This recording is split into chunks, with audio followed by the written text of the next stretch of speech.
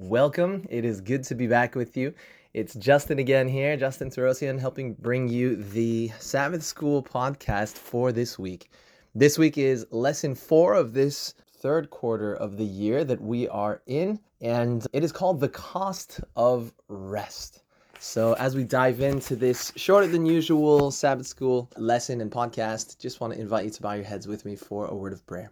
Father in heaven, we thank you for your word, and thank you for the privilege of teaching your word to those who are wanting to live by your word through understanding and applying your word.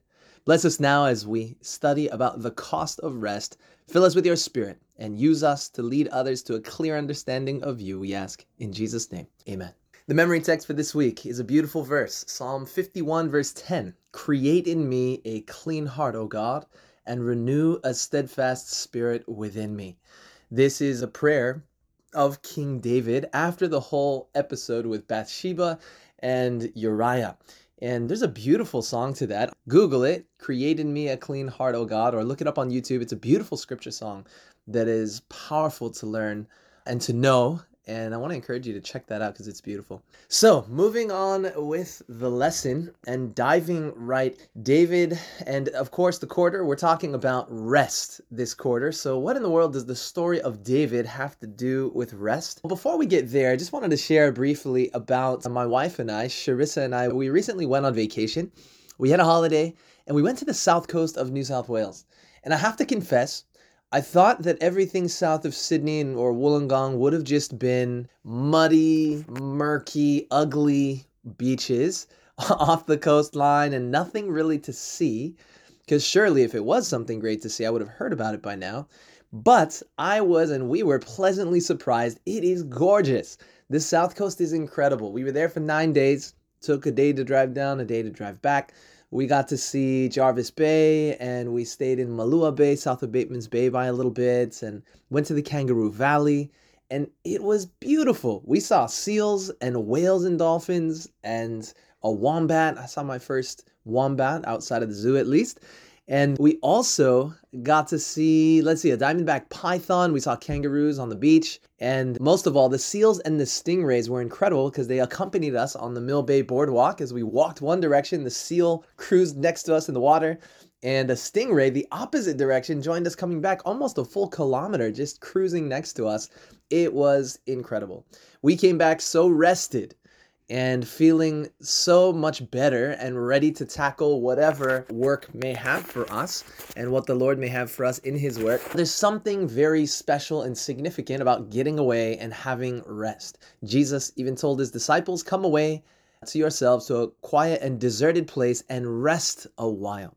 So Jesus said, come away and rest a while. Friend, if you have been flying from one thing to the next for far too long, carve out some time, get away with some loved ones, get out into nature, reconnect with God, and you will come back more capable and ready to tackle whatever work God has given you to do. But finding rest is not just a matter of planning.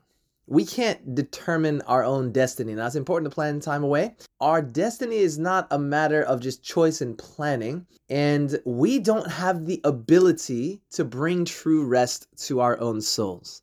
Only God can give us the rest that we need. Only in Christ can we find rest and satisfaction for our souls. And being with Christ and doing that actually prepares us to be able to work more effectively for Him in whatever we do and to have peace in the midst of the busyness and in the midst of the work. David, King David, this is a reminder of his story. We're going to fly through it just briefly together here today. One balmy spring evening, King David was atop of his roof in his palace. He was looking out of his palace, and he happened to see, the Bible says, was a very beautiful woman taking a bath on her roof. So she would not have been clothed. So he looks out, he sees a naked woman on the housetop, one of the housetops down below. Now, King David should not have even been here at this point in the story. He should have been with his army on the other side of the Jordan because that's where they were. They were heading to defeat the Ammonites and bring peace to God's kingdom.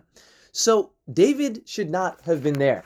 That's the first lesson that we can draw from this. When we are in a place that we should not be, we can expect temptation to come knocking on our door. Temptation knocked in the form of a woman. Her name was Bathsheba, taking a bath on the king's roof. Now, very interesting. Just some food for thought. This is not said anywhere in inspiration, but it is very possible. I have a friend, and normally we say, oh, the poor woman, he sent for her. She came, she had to sleep with him because he was the king, and she became pregnant. As the story goes, her husband was away at war, Uriah, leading the army. And obviously, he wasn't the one that would have gotten her pregnant. David took the next step that we'll get to in a minute. But I just want to hit the pause button to mention what one of my friends actually believes. She says, I don't think that Bathsheba was completely blameless in the matter. Going up on her rooftop, she would have been aware that she was within eyeshot, that she could be seen by the king's palace. And in a country and culture where being naked in public was such a shameful and not a thing to do, she would have had to have known what she was doing, my friend suggested. And I think my friend, she might be right. That seems to make sense to me. Maybe Bathsheba was not actually innocent in the matter. But that aside, not really it doesn't have anything to do with the main point of our study today, but just something to think about, to file away. As we get back to the story, we find that David schemed up a plan, and you can read this on 2 Samuel chapter 11, to bring Uriah home to his wife. But when Uriah came, he was a man of such amazing reputation and character and integrity that he said, the ark and Israel and Judah are dwelling in tents, and my lord Joab and the servants of my lord are encamped in the open fields. Shall I then go to my house and eat and drink and to lie with my wife? That's 2 Samuel 11, verse 11. So, in spite of David's attempt to get Uriah to sleep with Bathsheba, he did not. And as the story goes, David had him put at the very front of the line in the hottest battle and basically caused him to be killed. So David now was not only guilty of adultery, but David was also guilty of murder. And the craziest thing is, David seemed to be convincing himself that it was okay. He was deceiving himself out of actually feeling a great sense of remorse and sin.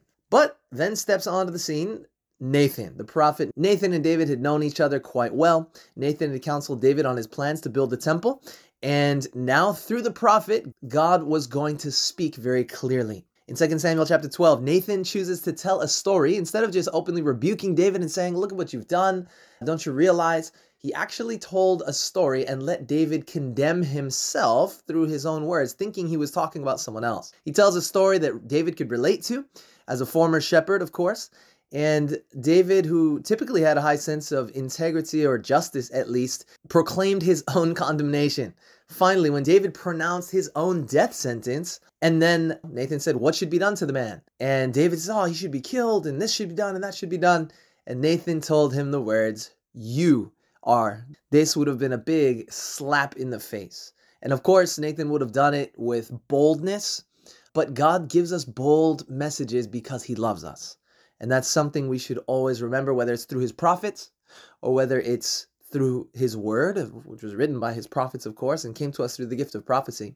God speaks to us through his word, and he rebukes us at times because he loves us. Now, something clicked in David's mind and something tore within his heart. He realized, I've sinned. I'm a murderer. I'm an adulterer. I've made this woman an adulteress. And he said, I have sinned against the Lord. Very interesting. Why does he say I have sinned against the Lord instead of I have sinned against Uriah and Bathsheba? Because David realized that sin is primarily an affront against God. It's an attack on God. Listen to this. Patriarchs and Prophets, page 722.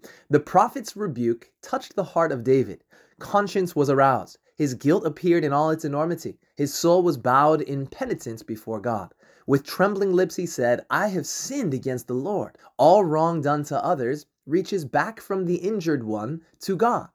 David had committed a grievous sin, both toward Uriah and Bathsheba, and he keenly felt this. But infinitely greater was his sin God. Powerful quote. So David unwittingly pronounces judgment upon himself. The restlessness of his heart because of sin, desired for something that he could not have because he was not satisfying himself in the God who gives us peace and rest. He acted out in this way. He became an adulterer and a murderer. And when he was confronted with his sin, he confessed his sin very honestly and sincerely to God. And friends, I'm so glad that the confession, the genuine confession of our sin and the request for God to forgive our sins is a prayer that God never hesitates to answer. And that is good news. Nathan told him in 2 Samuel 12, verse 13, he said, "The Lord has put away your sin." In other words, David, you don't have to have a waiting period. God has forgiven your sins. He's forgiven you, and you are forgiven now. Of course, that didn't mean it was to be without consequences. The child that was to be born was going to die. This was the first consequence that would take place. And as we read on, we realize that David's family, this would have really ruined, to a large degree, his family. We see later Amnon and Absalom, just disasters in those stories, and his family was truly in disarray, all because of his sin.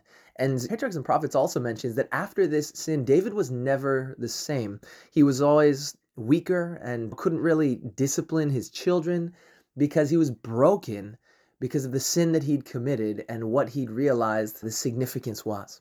Now, what was David's feeling? How did he feel after this? What did he yearn for? Psalm 51 tells us, let's just read verses 1 to 6. He prays, "Have mercy upon me, O God, according to your loving kindness. According to the multitude of your tender mercies, blot out my transgressions. Wash me thoroughly from my iniquity and cleanse me from my sin. For I acknowledge my transgressions, and my sin is always before me.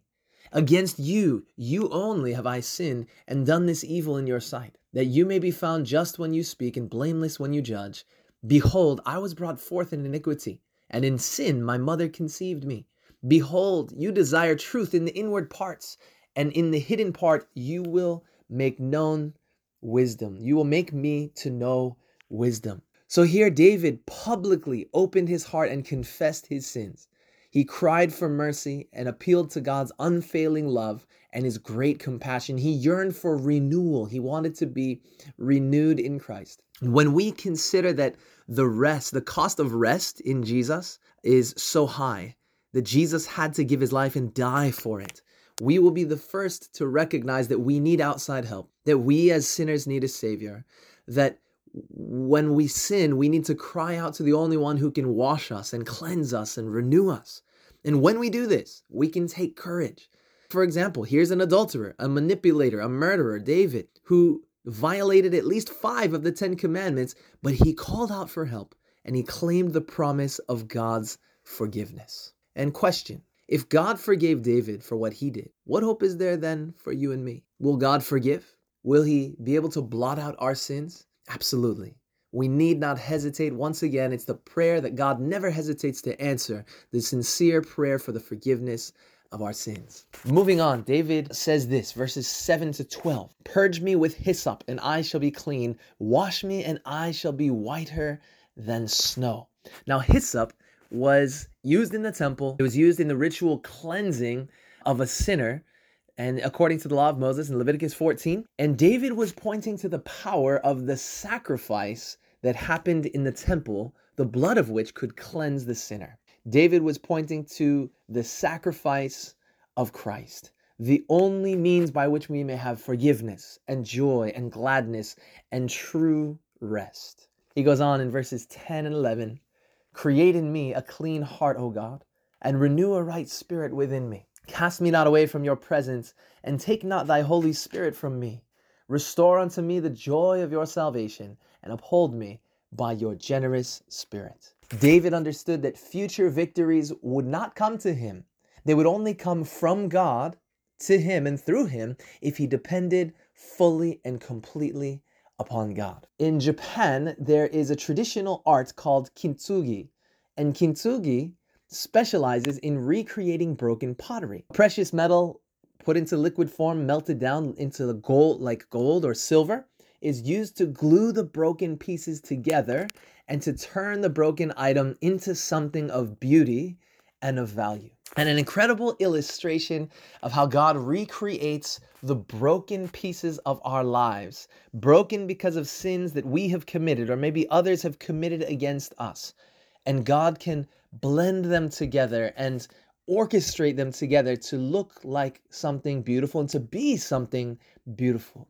He can do a new thing in your life. He did it in David's life, and he can do it in yours. He can do it in mine as well. Friends, as we close, just because song can sometimes stick in our minds more than spoken words, I'd like to sing to you Psalm 51 verses 10 and 11. It's called Create in Me a Clean Heart. If you don't know it, find somebody who's going to be able to sing it much better than me on YouTube singing this, and may it bless you by reminding you that we can pray this prayer through song anytime.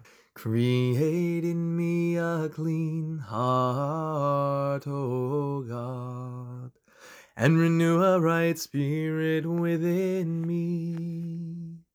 Create in me a clean heart, O God, and renew a right spirit within me. Cast me not away from thy presence, O Lord, and take not thy Holy Spirit from me. Restore unto me the joy of thy salvation, and renew a right spirit within me. Father in heaven, this is our prayer. We pray that you would create in us a clean heart, that you would renew in us a right spirit. May we clearly recognize and see the sins that we commit and the harm that they do in breaking your heart and in damaging those around us, so that we can confess it to you. And we thank you that you have the promise that you give us, that when we do confess our sins, you are faithful and just to forgive us of those sins and to cleanse us from all unrighteousness. Lord, purge us, cleanse us, transform us. Create in us a new heart day by day, we ask. And we thank you. In Jesus' name, amen.